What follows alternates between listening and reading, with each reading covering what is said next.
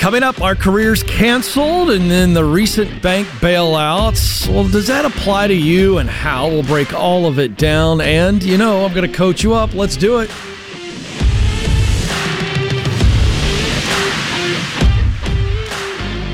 Helping you get unstuck so you can make more money and make more meaning. Live the life that you want, right? Total freedom.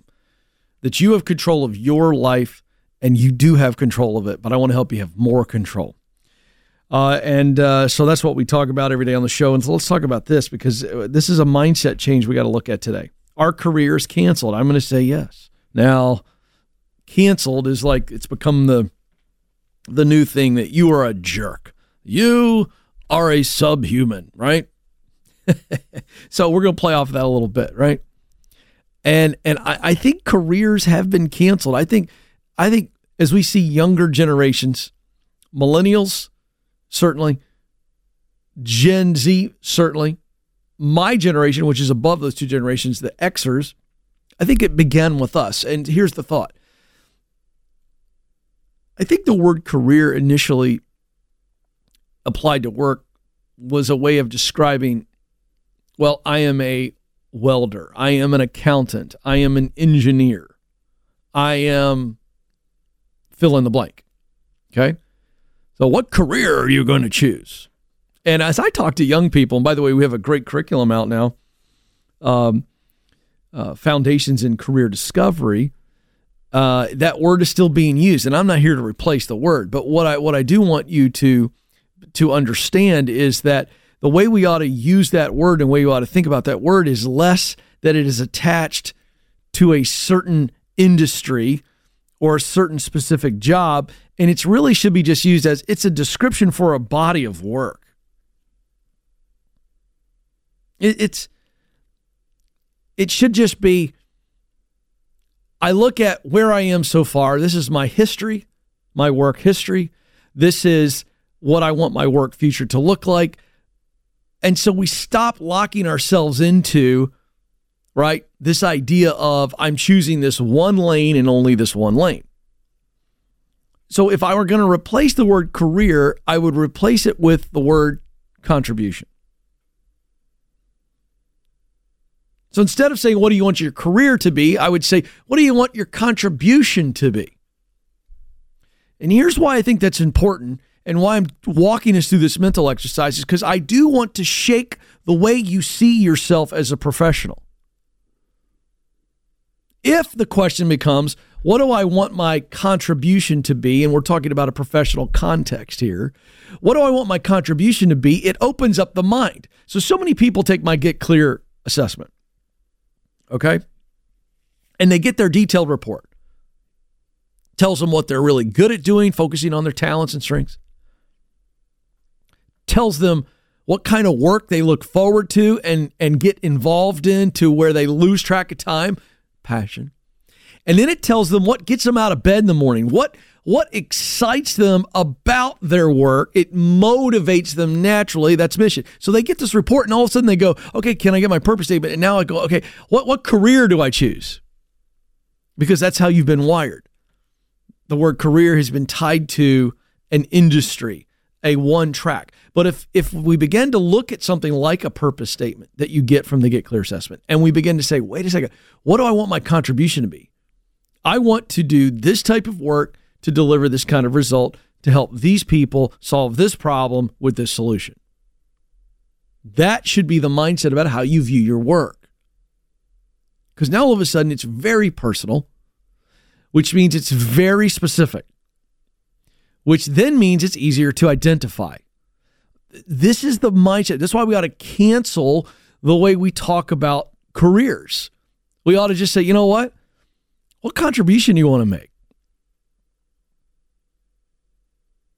Now, if you start thinking about that, you start with the end in mind.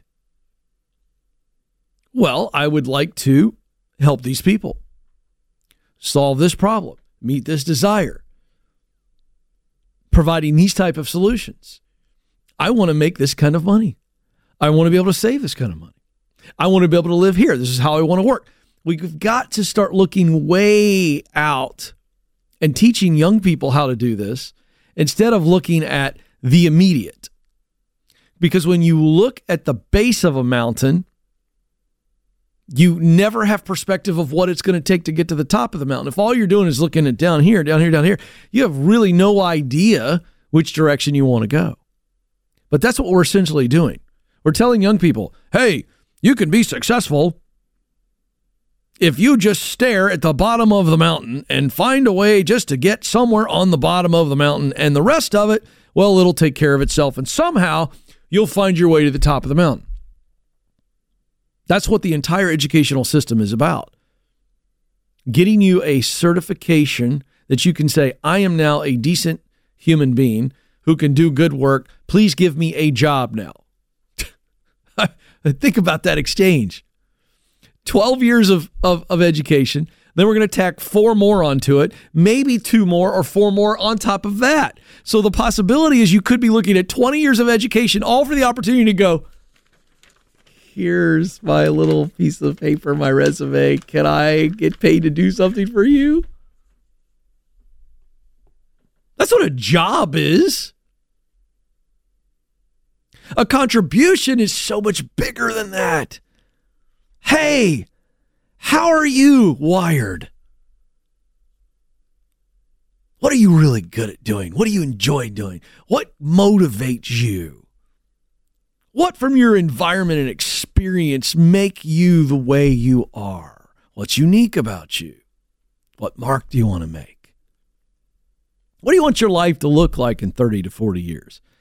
All of those questions I just laid out lead to the idea of a contribution.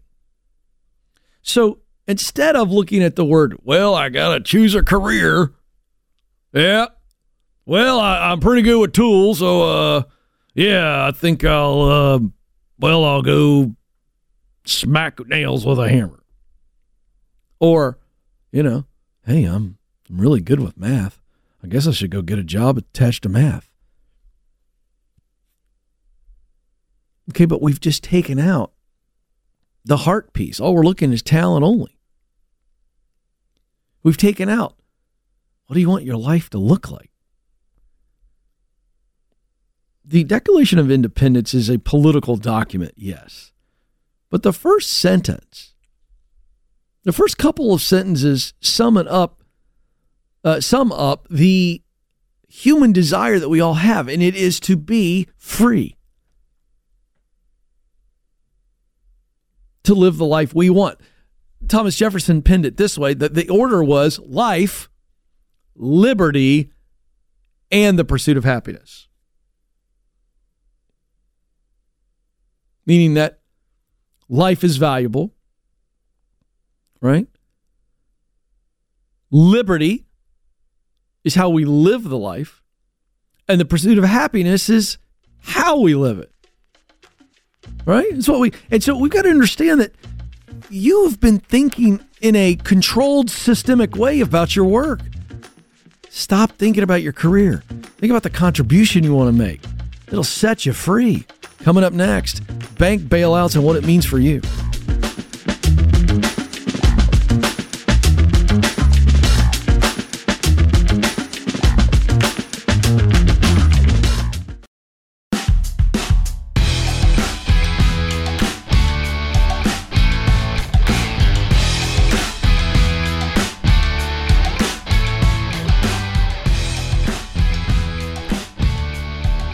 We're helping you get unstuck. We're helping you choose the life that you want, and then helping you get there, avoiding all of the traps along the way. And if you step in the traps, guess what? We're here to give you a hand up and say, hey, we've stepped in them as well. It's going to be all right.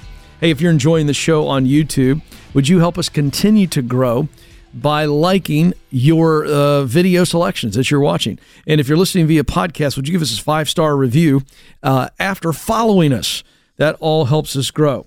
Okay, we have a new audience all the time. Alex is telling me we got new people all the time. And so I just want to have a 20-second heart-to-heart.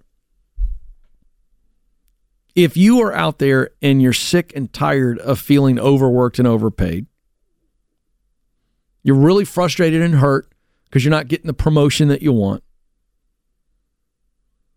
You know there's something more. You got some ideas, but you can't quite lock in that idea, and you don't know where to start. And you just have no excitement in your work. It feels like you're stuck, but you're not stuck. So if you're afraid to make a change, or you've got some imposter syndrome going on, or just straight confusion, I've got an event called Breakthrough.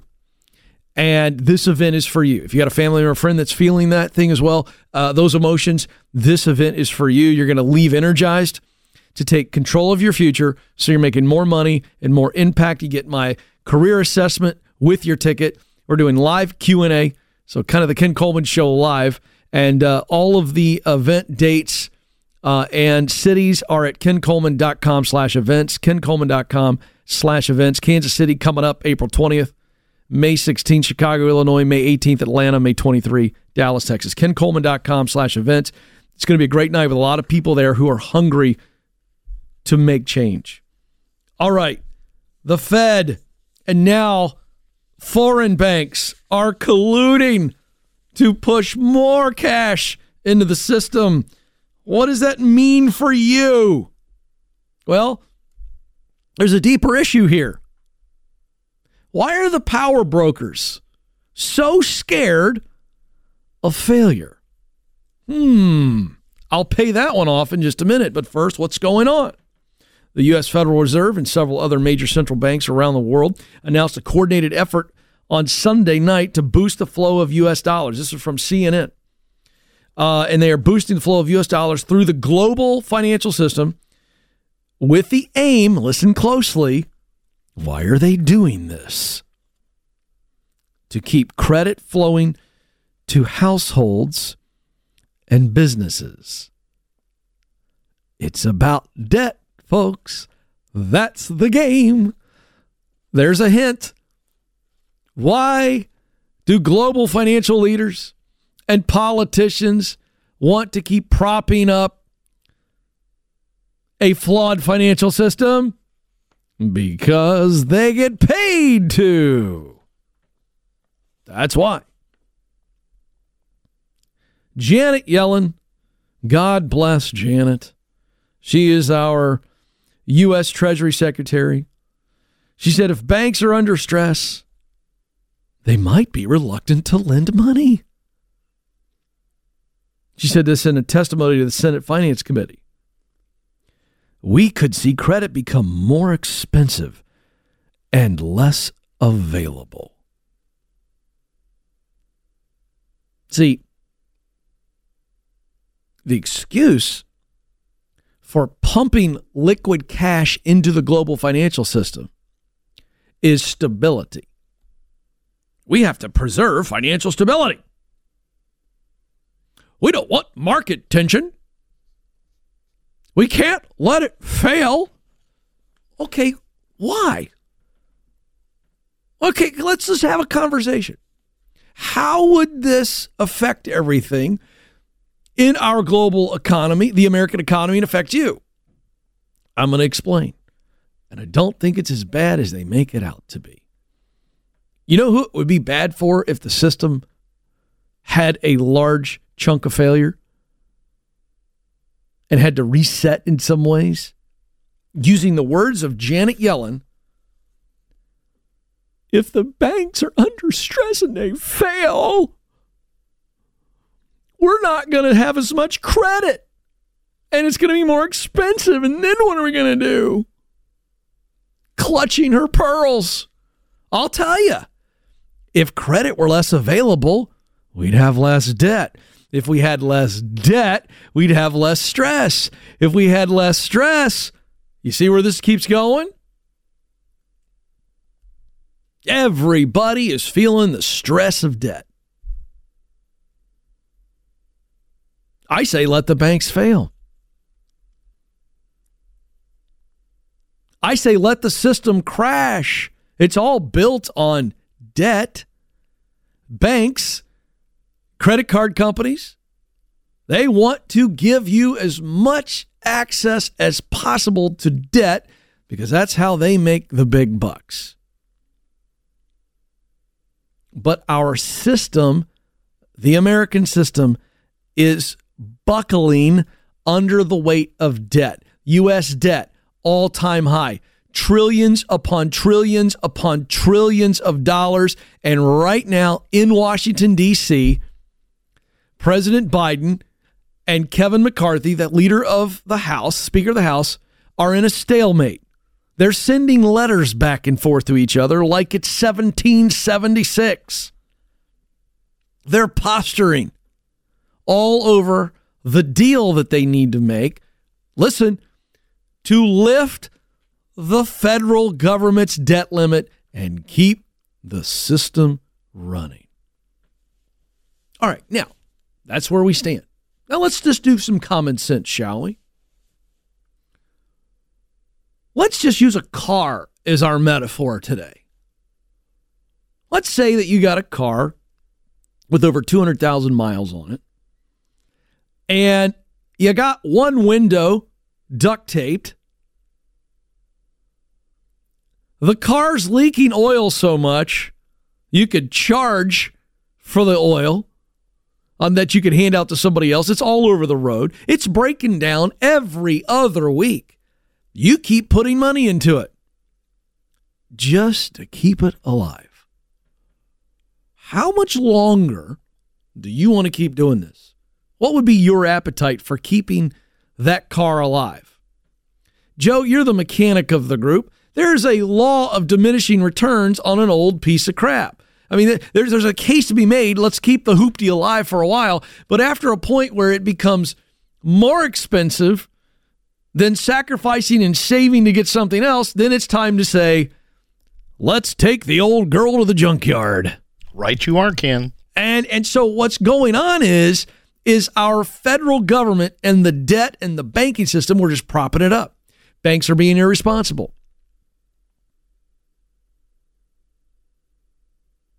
The federal government passed out PPP loans and then forgave them. And then you don't have to look too far to see how many billions of dollars of government aid in COVID were abused, stolen, completely untrackable. All this liquid into the economy gives people who are drunken more money to spend on the alcohol.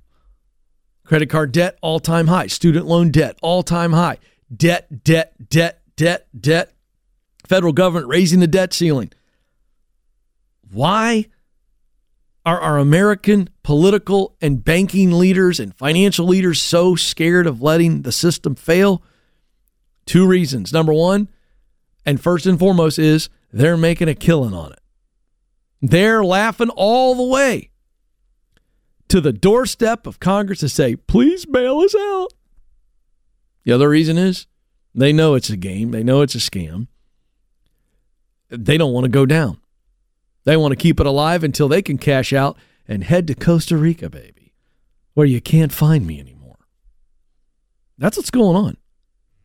And it's all on the backs of the American citizen, the American consumer, who's been sold the lie that debt is the best way to get what you want in life. They don't want it to fail. I'm telling you, it should fail. It needs to fail. It's time for a reset. It's time for some embarrassment.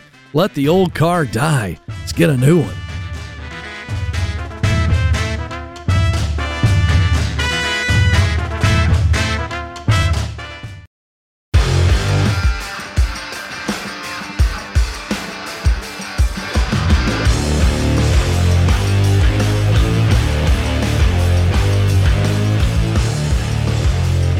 Welcome back to the Ken Coleman Show, where we help you break free from a system that says, oh, you just got to do an okay job. You just got to slog your way through it. You know, get a little debt along the way. Yeah, look, it's just something you got to do. You can drink your face off on Friday. That'll be great. By the way, it occurs to me, you know why John Wick movies are so popular? This is. I know you're going. What's he talking about? And is that okay? Yeah. Got it. Sorry, Alex is talking to me about something. He's reminding me to do my job. I'm going to get to it, but I want to I want to walk through why John Wick is so popular. Some of you are thinking, Ken, stay in your lane. Stop talking about cinematography. I'm not talking about the cinematography directly. John Wick is so popular because so many people want to do that to their boss and their coworkers. That's what's going on. It occurs to me, like, they want to watch John Wick just beat the stuffing out of somebody. They want to watch him blow bad guys up, and I think it's therapeutic for a lot of people. Think about it. This movie has no dialogue at all, little to no plot line, but man, does John Wick blow some you-know-what up, right? I just think there's so much tension. We were in a production meeting today talking about shows. And again, over 50% of American workers are planning to leave their job. I think a lot of people are frustrated. I think they're frustrated with horrible leaders. God bless them. I am not advocating violence. Everybody relax. But that's why people like John Wick movies. All right. Now it's our Ask Ken segment. Going to get to some of your questions. You can send your question in via Instagram at Ken Coleman. And you can email us, ask@kencoleman.com. You can also put your question in the comment section of YouTube. Victor says, Ken, I'm going to be changing jobs in a month, and I'm not sure when to put in my notice at my current employer. I plan to give a 3-week notice for a little extra professional courtesy. But an incident yesterday has me reconsidering.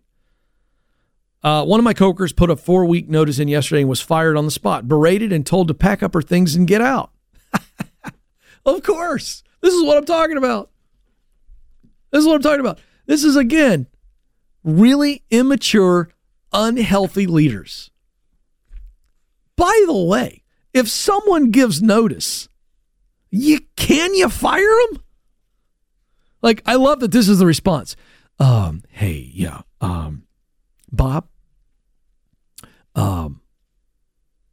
it's been a thing. And here's my 2-week notice, but I decided to give you 4 weeks. And Bob goes, you're fired. Bob, I just quit. You can't fire me. Am I right, guys? Can you fire somebody who quit? I don't think you can. It's like breaking up with someone. They go, well, actually, I'm breaking up with you. Oh, no.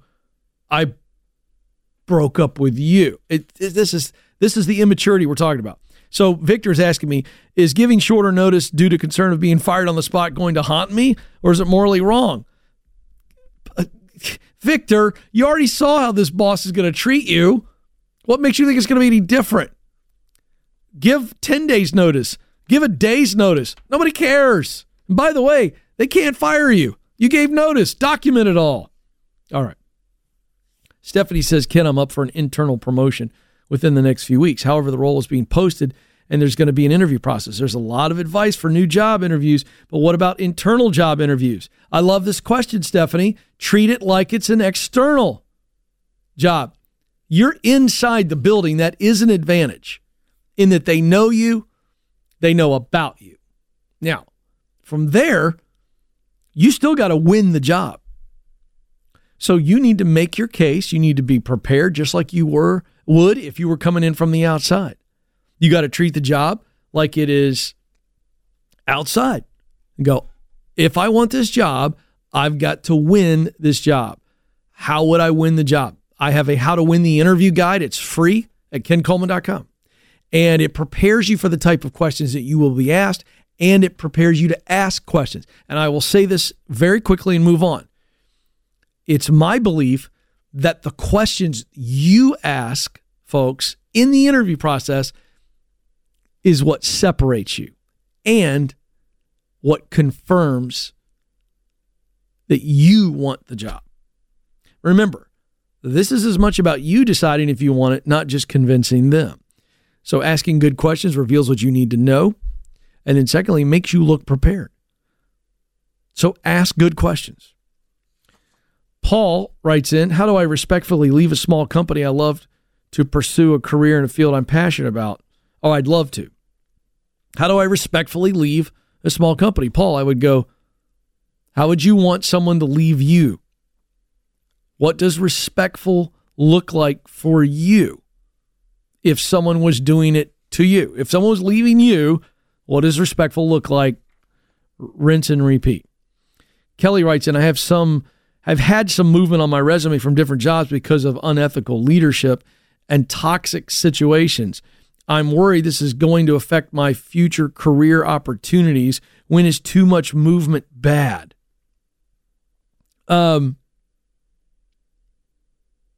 This is not black and white. It's very subjective as to how someone would look at this. But certainly, like, there's no one answer. But if you've moved jobs more than once in a year, it's going to raise an eyebrow. If you do it more than twice a year, once, okay, twice, eyebrows raised, 3, whoa, hello. So, you've got to control the narrative to the best of your ability, and you do that with personal relationships that introduce you and get you outside of the normal hiring process. This works for somebody who's had trouble in the past, whether it be legal trouble, ethical trouble, been let go. You can't just rely on your resume and your cover letter when that's happened to you, because if somebody digs into your resources, your work history, and they start asking questions, you may never get a chance to answer those. Because most of the time when someone raises an eyebrow, let me tell you what most leaders do. They go, this is too much effort for me. Let me find someone who's easier to hire. That's the sad reality. So how you get around that is what I write about in the proximity principle. You have got to find a personal connection to where your resume, your candidacy, your past, your present, your future is all properly delivered in context. And you get around the artificial intelligence software and not having any connection to the hiring manager. That's how you overcome spotty things in your past. Bryce writes in, I am a 22-year-old college student going into economics. I am currently a junior looking to graduate in 3 semesters. Wow, this kid's a go-getter. How can I land a career in something I'm passionate about after I get my degree? Well, how am I supposed to answer that? I've got a book called From Paycheck to Purpose that will walk you through the 7 stages. But I'll run you through it really quick. You have to get clear on what you want to do, why you want to do it, where you can do it, how you can do it. I call that get clear stage 1. Then you got to get qualified to do it. That's skill set and experience. You may have to start really low on the ladder, young man. I need to get connected so that I get that initial opportunity after being qualified, and I get other opportunities. It's about connections. That's how we get opportunities. I got to take the chance. I got to step on the ladder. That's getting started. Then it moves to I work my way up by doing a great job. I don't expect a promotion. I earn a promotion. That's getting promoted. Stage 5. Eventually, I'm going to step into what's called the dream job, but not because it's a unicorn with a rainbow, but because I'm spending most of my day using what I do best to do what I love to produce results that matter to me. And I'm going to do that, keep doing that, keep expanding, repeating that process. And I realize that one day I'm going to work to just give my best away. It's no longer about the pay. This is the Ken Coleman Show. Press on. Thanks for listening to the Ken Coleman Show. For more, you can find the show on demand wherever you listen to podcasts and watch the show on YouTube. You can also find Ken across all social media by following @Ken Coleman.